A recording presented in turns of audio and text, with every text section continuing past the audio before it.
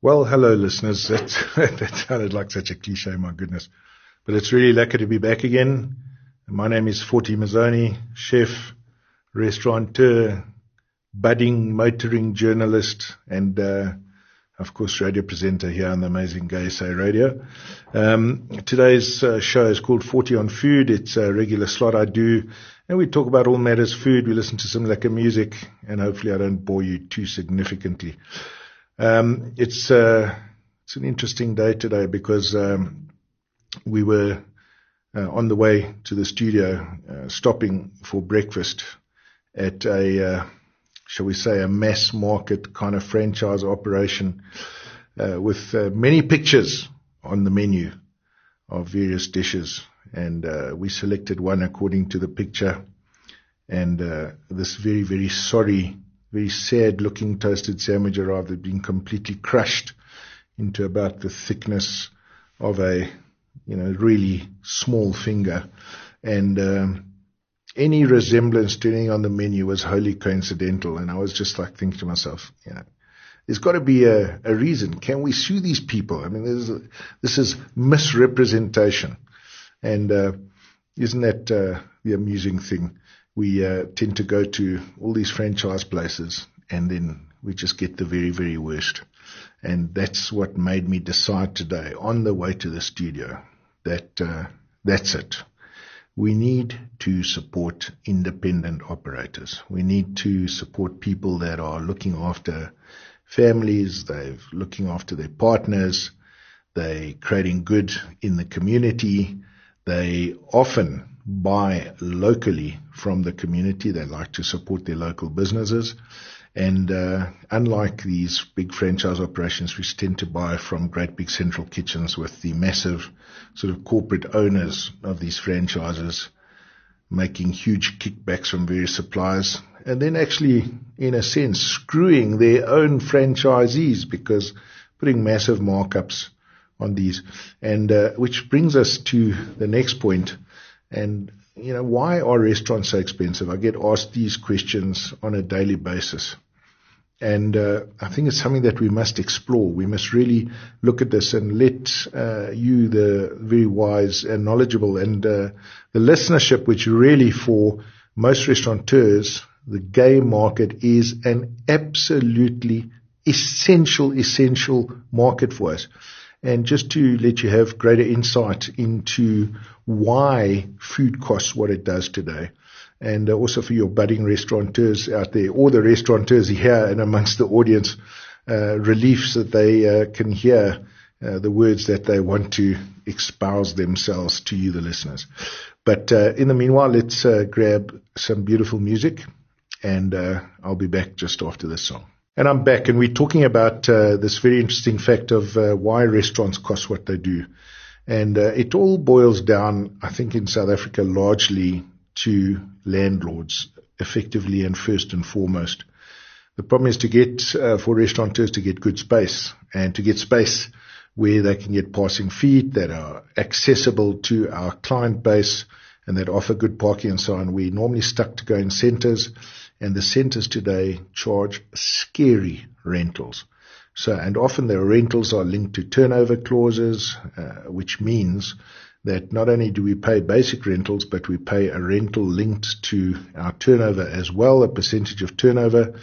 So often for many restaurateurs in this current economic cataclysm, it almost feels like you're working for the landlord instead of working for yourself. And that closes many a restaurant these days because people just work the whole month, and at the end of the month there's just nothing there. And the landlord, of course, must get his due. So that is the one very, very important factor. The second factor which influences the way and what things cost is, of course, the cost of ingredients. And you, dear listeners, will know. If you walk into, and I'm going to use that colloquial example of Woolies, you walk into a Woolies today, you walk out with 2 bags of shopping, and it's like a couple of grand. It's ridiculous. So if you think about it, and you're buying that piece of salmon at Woolies and it's costing you 120 Rand for a piece of decent salmon, well, I've got news for you. Us restaurateurs are paying the same price, because if you're a restaurateur who's independent, who cares for the health and of your customers, and obviously for the quality of your food, And I think a lot of independent restaurateurs have got a lot of integrity in as far as this is concerned. We really do care about putting the best quality ingredients on your plate. So we're paying the same thing. And, then we still got to cook it. We've got to pay for the rent of it, the staff to prepare it, etc., etc., etc. So you'll understand that if today a restaurant is operating at what we call a food cost of more than 35%, and generally speaking, all of us do, we're not actually making money. The correct ratio should be the cost of the food, and all the restaurant models say this, the cost of the food should be around a third of the cost of the dish to compensate for all the other expenses. So you and I both know that at the moment with our Mickey Mouse money, the rand, the cost of ingredients is just through the roof. Every little item on that plate. Today, if you're dealing with a restaurateur with integrity, with honesty, he won't be serving you margarine on the plate. You'll get real butter in your lemon butter sauce. He's going to try and attempt to use organic fruit where possible, including lemons or decent vegetables. He's going to serve your dish with at least one lovely starch of your choice. Or generally speaking, we do a starch presentation for, designed to go with different dishes. And then, of course, most people enjoy a little salad on the side or some vegetables, and all those things add up. And so if you're paying for that piece of salmon and a couple of vegetables, and once you've added it in, 150, 160 rand for yourself at home, well, then it's perfectly understandable when restaurateurs are charging 300 rand for that dish. And this is what I don't understand. People can't expect and must understand, cannot expect to pay the same as what you pay in the supermarket, because that is what we're buying it for ourselves. So that's a key factor. Another very important factor is the increasing cost of labor in this country, but this is something which I believe is inevitable. Obviously, we had a gross imbalance in this country in that labor, I really, really believe were exploited. I mean, exploited is really the only word for it, which has left a number of cultures in its wake. And I'm going to discuss that question straight after this musical break. Enjoy the music. So we're dealing with the question of exploitation of workers in the hospitality industry. And I think this is a very relevant question, not only in as so far as what it contributes towards the cost of your dish, and the dishes these days in restaurants are expensive, but in as far as the fact that this was inevitable. Obviously, to eat out overseas, and those of you that have traveled, which I would imagine is the majority of this radio audience certainly, will know the cost of eating out overseas is massive, at least 2 to 3 times as much as what you pay for quality food in this country. And a large component of that is the cost of labor. And the reason is overseas, of course, labor is paid a living wage, the going rate. In South Africa, we had the unique situation whereby, as a kind of legacy of apartheid, I guess, we had large proportions of the population being distinctly paid or underpaid. And the byproduct of this was not only was skills transfer lessened, and as a matter of fact, almost became irrelevant. I mean, you would imagine yourself, if you're working in a sort of hard, really dead-end job for very low wages, your motivation as such would be very low. And then, of course, there was very little skills transfer. And because the payment was so low, you had effectively low productivity. So, and not unsurprising. So you'll find the restaurateurs that really pay their staff very well. You'll see an increase in productivity. You'll see more interesting food coming out. You'll definitely see skills transfer. And we also generally tend to be the restaurateurs that enjoy working with the students. And I always have students at my restaurant. I love that youthful energy that they bring to the kitchen. I love being able to transfer the classic skills of the kitchen, and also that lovely, the meritocracy of the kitchen, the system of a kitchen. And to be able to transfer those old world skills to our students, to let them understand the importance of still working with things like a stock pot, and, to understand quality. instead of just resorting to the traditional old bucket of sauce or bucket of powder or MSG or any of those other dreadful things. So this is a key factor then in the increase in the price of food, in that I think restaurateurs with integrity are starting to pay their staff properly, and there's nothing wrong with that. I believe it's our ethical responsibility to do so. So that is an inevitable cost increase.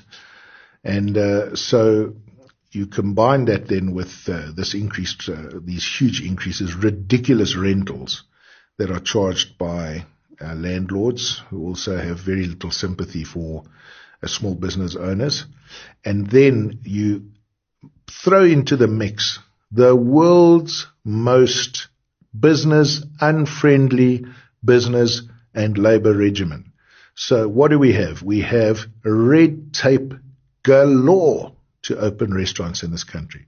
So small business and small SMEs, small and medium enterprise business owners are faced with a ton of red tape. Liquor licenses cost the earth. I've just applied for a new liquor license for a restaurant I'm opening.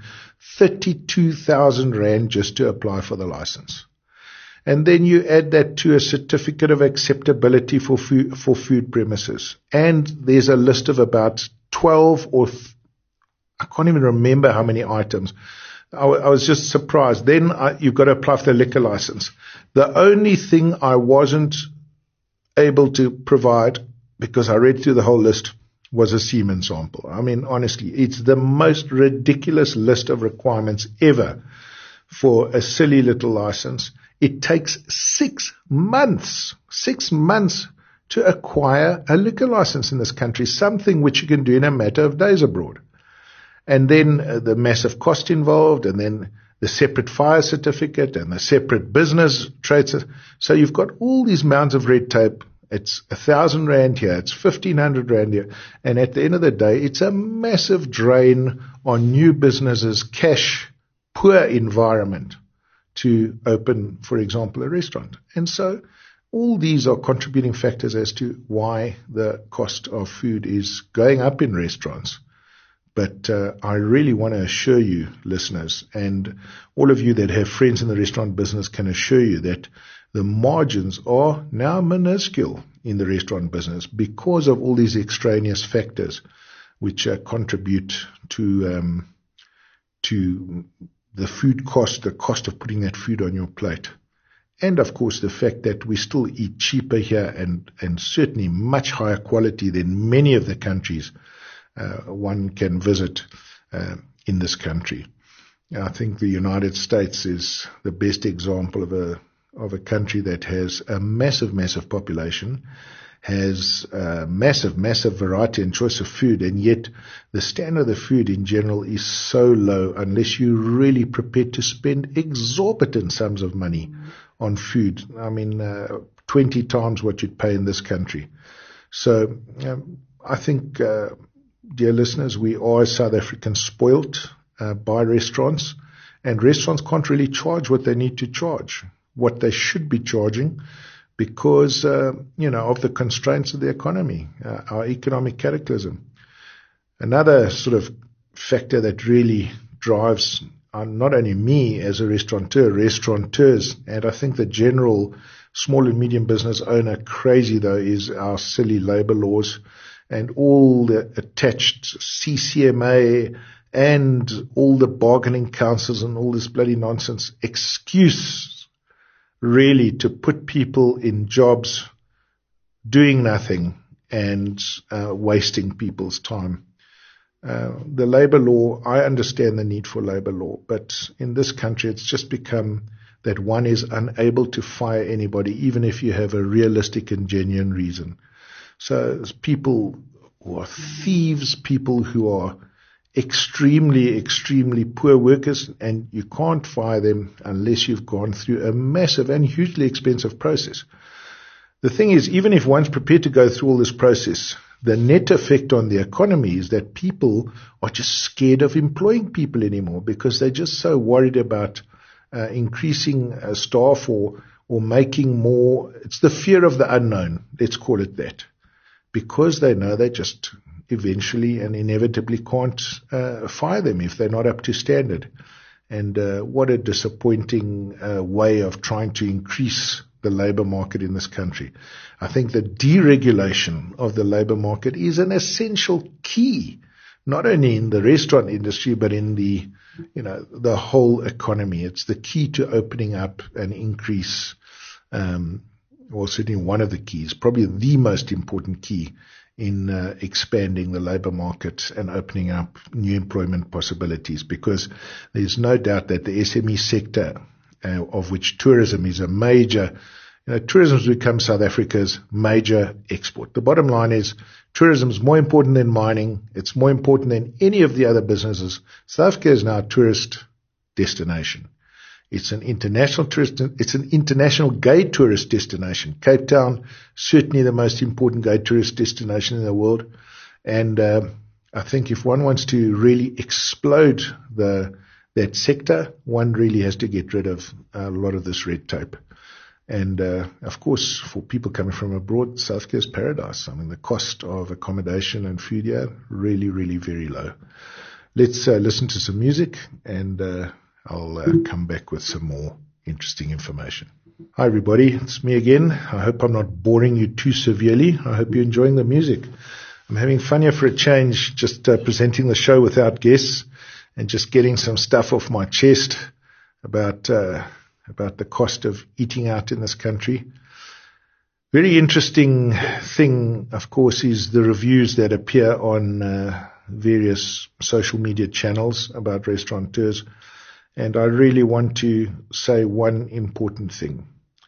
I think that before one writes a review on a social media channel, you must just remember that it's not just the restaurant that you're pulling down, but you're also affecting the livelihoods of all the people at that restaurant. That being said, it's totally unacceptable to have very, very poor service or poor food in the current environment, especially bearing in mind it costs a lot of money to eat out, and we're not a wealthy nation.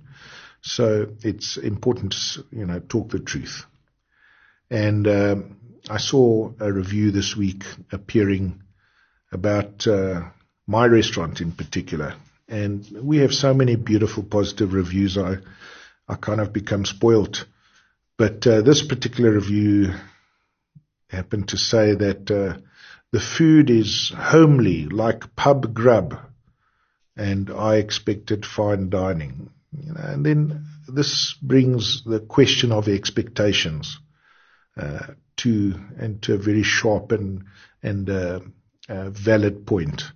And that is that one must also go to restaurants with the correct expectations. So if you want to go to a restaurant and expect very, very elaborate presentations, the so-called molecular gastronomy style, exquisite looking plates of food, plate art, and then certainly, restaurants like Mosaic or the Test Kitchen or La Colombe, or there's a lovely restaurant in Pretoria called Famier. Those are the type of places which you can go to and expect that, because that is the nature of what they produce. You go there for that particular experience. But if you're going to an Italian restaurant, even a so-called Italian fine dining restaurant, you must expect Italian fine dining, which is a very classic take on the most authentic dishes, brought somewhat up to date, certainly in a contemporary mode. But, when a grill is a grill, or, a plate of prawns, you must look at what ingredients have been used in the dish. So look also at the provenance of what you're receiving on your plate. Is the restaurant using the finest grass-fed organic beef available, which is massively expensive, which comes from just one farm, or are they using just normal conventional feedlot beef, grain-fed beef? All those are factors which must affect how was your welcome. Do you feel ultra welcome? Or, people must have this association with fine dining of being expected to be patronized when you come in, almost made to feel unwelcome, and the staff almost doing you a favor to sit you down. That is certainly not fine dining. That is the exact opposite. That is, I think the essence of fine dining is in your welcome, in the fact of how hospitable you feel, in the quality of your crockery and cutlery, certainly in the care that your restaurateur has taken with the interior of his restaurant. Is it spotless? Is it beautiful? Is there art? Is it different? Has he taken a lot of care with his bathrooms? Are they clean? Can you see into his kitchen? Is his kitchen clean? Are his staff well behaved and polite and friendly, but without being, I think they must never ever cross that boundary of being over familiar with customers. And then, of course, my pet hate, and I know the pet hate of a lot of people who go into restaurants, being addressed as guys. Hi, guys, how can I help you? And that is, in a smart environment, it's just unacceptable. It's hello, sir, hello, madam, and gentlemen or ladies. I just think that kind of old school, proper, just manners are what are important to use with your customers. And some interesting points to ponder.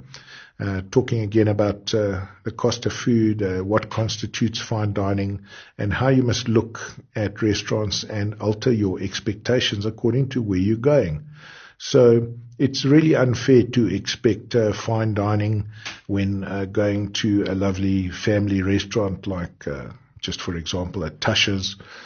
Even though that's a franchise operation, something that provides a very high quality franchise operation, but it's also unfair to go there and expect a fine dining experience. It's fine quality food in a family environment, friendly, more relaxed, more casual, more rustic. And so when you approach those reviews, I think always bear in mind and keep that at the back of your mind, that your expectations of what your dining experience were going to be are relevant to where you ate out. With that point mulling in your head, some more music. That brings me to the last section of today's show. And what I thought we'd do is just discuss for a few minutes what's new, what's happening. We've seen a couple of months ago the Eat Out Top 20 awards come out. And the question is, how relevant are those anymore?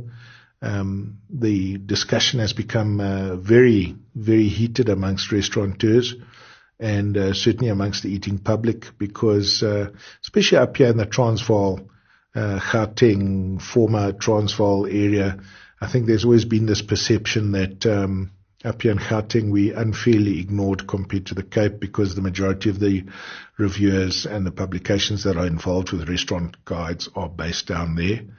And of course, arguably you can always say that the bucks are up here in Gauteng, and people, are not shy to spend them in restaurants. And so we see the growth of really mega restaurants up here that still offer, I think, a very fine quality of food. And then we have some exceptional fine dining restaurants up here as well. And so, I think Gautengers feel a little bit, for want of a better word, that wonderful Afrikaans word, afgeskep, compared to restaurants down in the Cape. So how relevant are these awards anymore? And this is the question. So that's very, very much on everyone's minds at the moment. The growth of TripAdvisor as a source of information about restaurants, and of course the scandals surrounding people being paid to put reviews on TripAdvisor. The infamous story of that guy that created a restaurant in his imagination and got it raised on TripAdvisor. It's the number one restaurant in all of London, and it actually didn't even exist. So I always think the answer to this is make up your own minds. Rather just go and experience the restaurant yourself. You know what you enjoy. And yes, it's all very well to use these guides as a guide, but at the end of the day, make up your own mind. Quite a difficult week for senior chefs in South Africa this week, with the death of Linus, a very senior member of our chef community, and a member of many years standing of the Brigade Blanche, and certainly a very senior member of the chef community. So that certainly had the chef's world buzzing. And Jean-Pierre Ziegenthaler, 45 years, absolutely stellar career in the chef's business, retiring this week, off to the greener pastures of enjoying his family that will all reach one day. So another one of the big old school chefs buying out of the trade. But lots of exciting new chefs coming through, lots of exciting new restaurant openings coming through. And, of course, the growth at the moment in places like, for example, the Hazelwood Village in Pretoria, where we're seeing, and, of course, there are several little nodes like that in Johannesburg, Cape Town certainly, where we're seeing the growth of artisanal little restaurants, lovely tapas style of food, less formal, more casual. And I had a very interesting chat earlier this week with Hein Kuchlenberg, the CEO of Lamott, who was telling me that even at the Lamott restaurant at the moment, a traditional fine dining venue, the emphasis is going to be on going more casual, more rustic, still with a very, very high quality of food, but just less formal, less rigid. And so more playful food, I think, is definitely a trend we're going to be looking at for this little while. So, just look out for those interesting restaurants. Look out for that lovely tapas. And just remember, enjoy the restaurant in the context of what you are meant to enjoy. Go with the correct expectations. And just remember, support your local restaurateurs, not the big corporates. They're the guys that really make the difference in our communities. Thank you so much for listening to my show. I hope we've raised some interesting points. I'm going to be back with some interesting guests on next week's show. And so listen in. Cheers.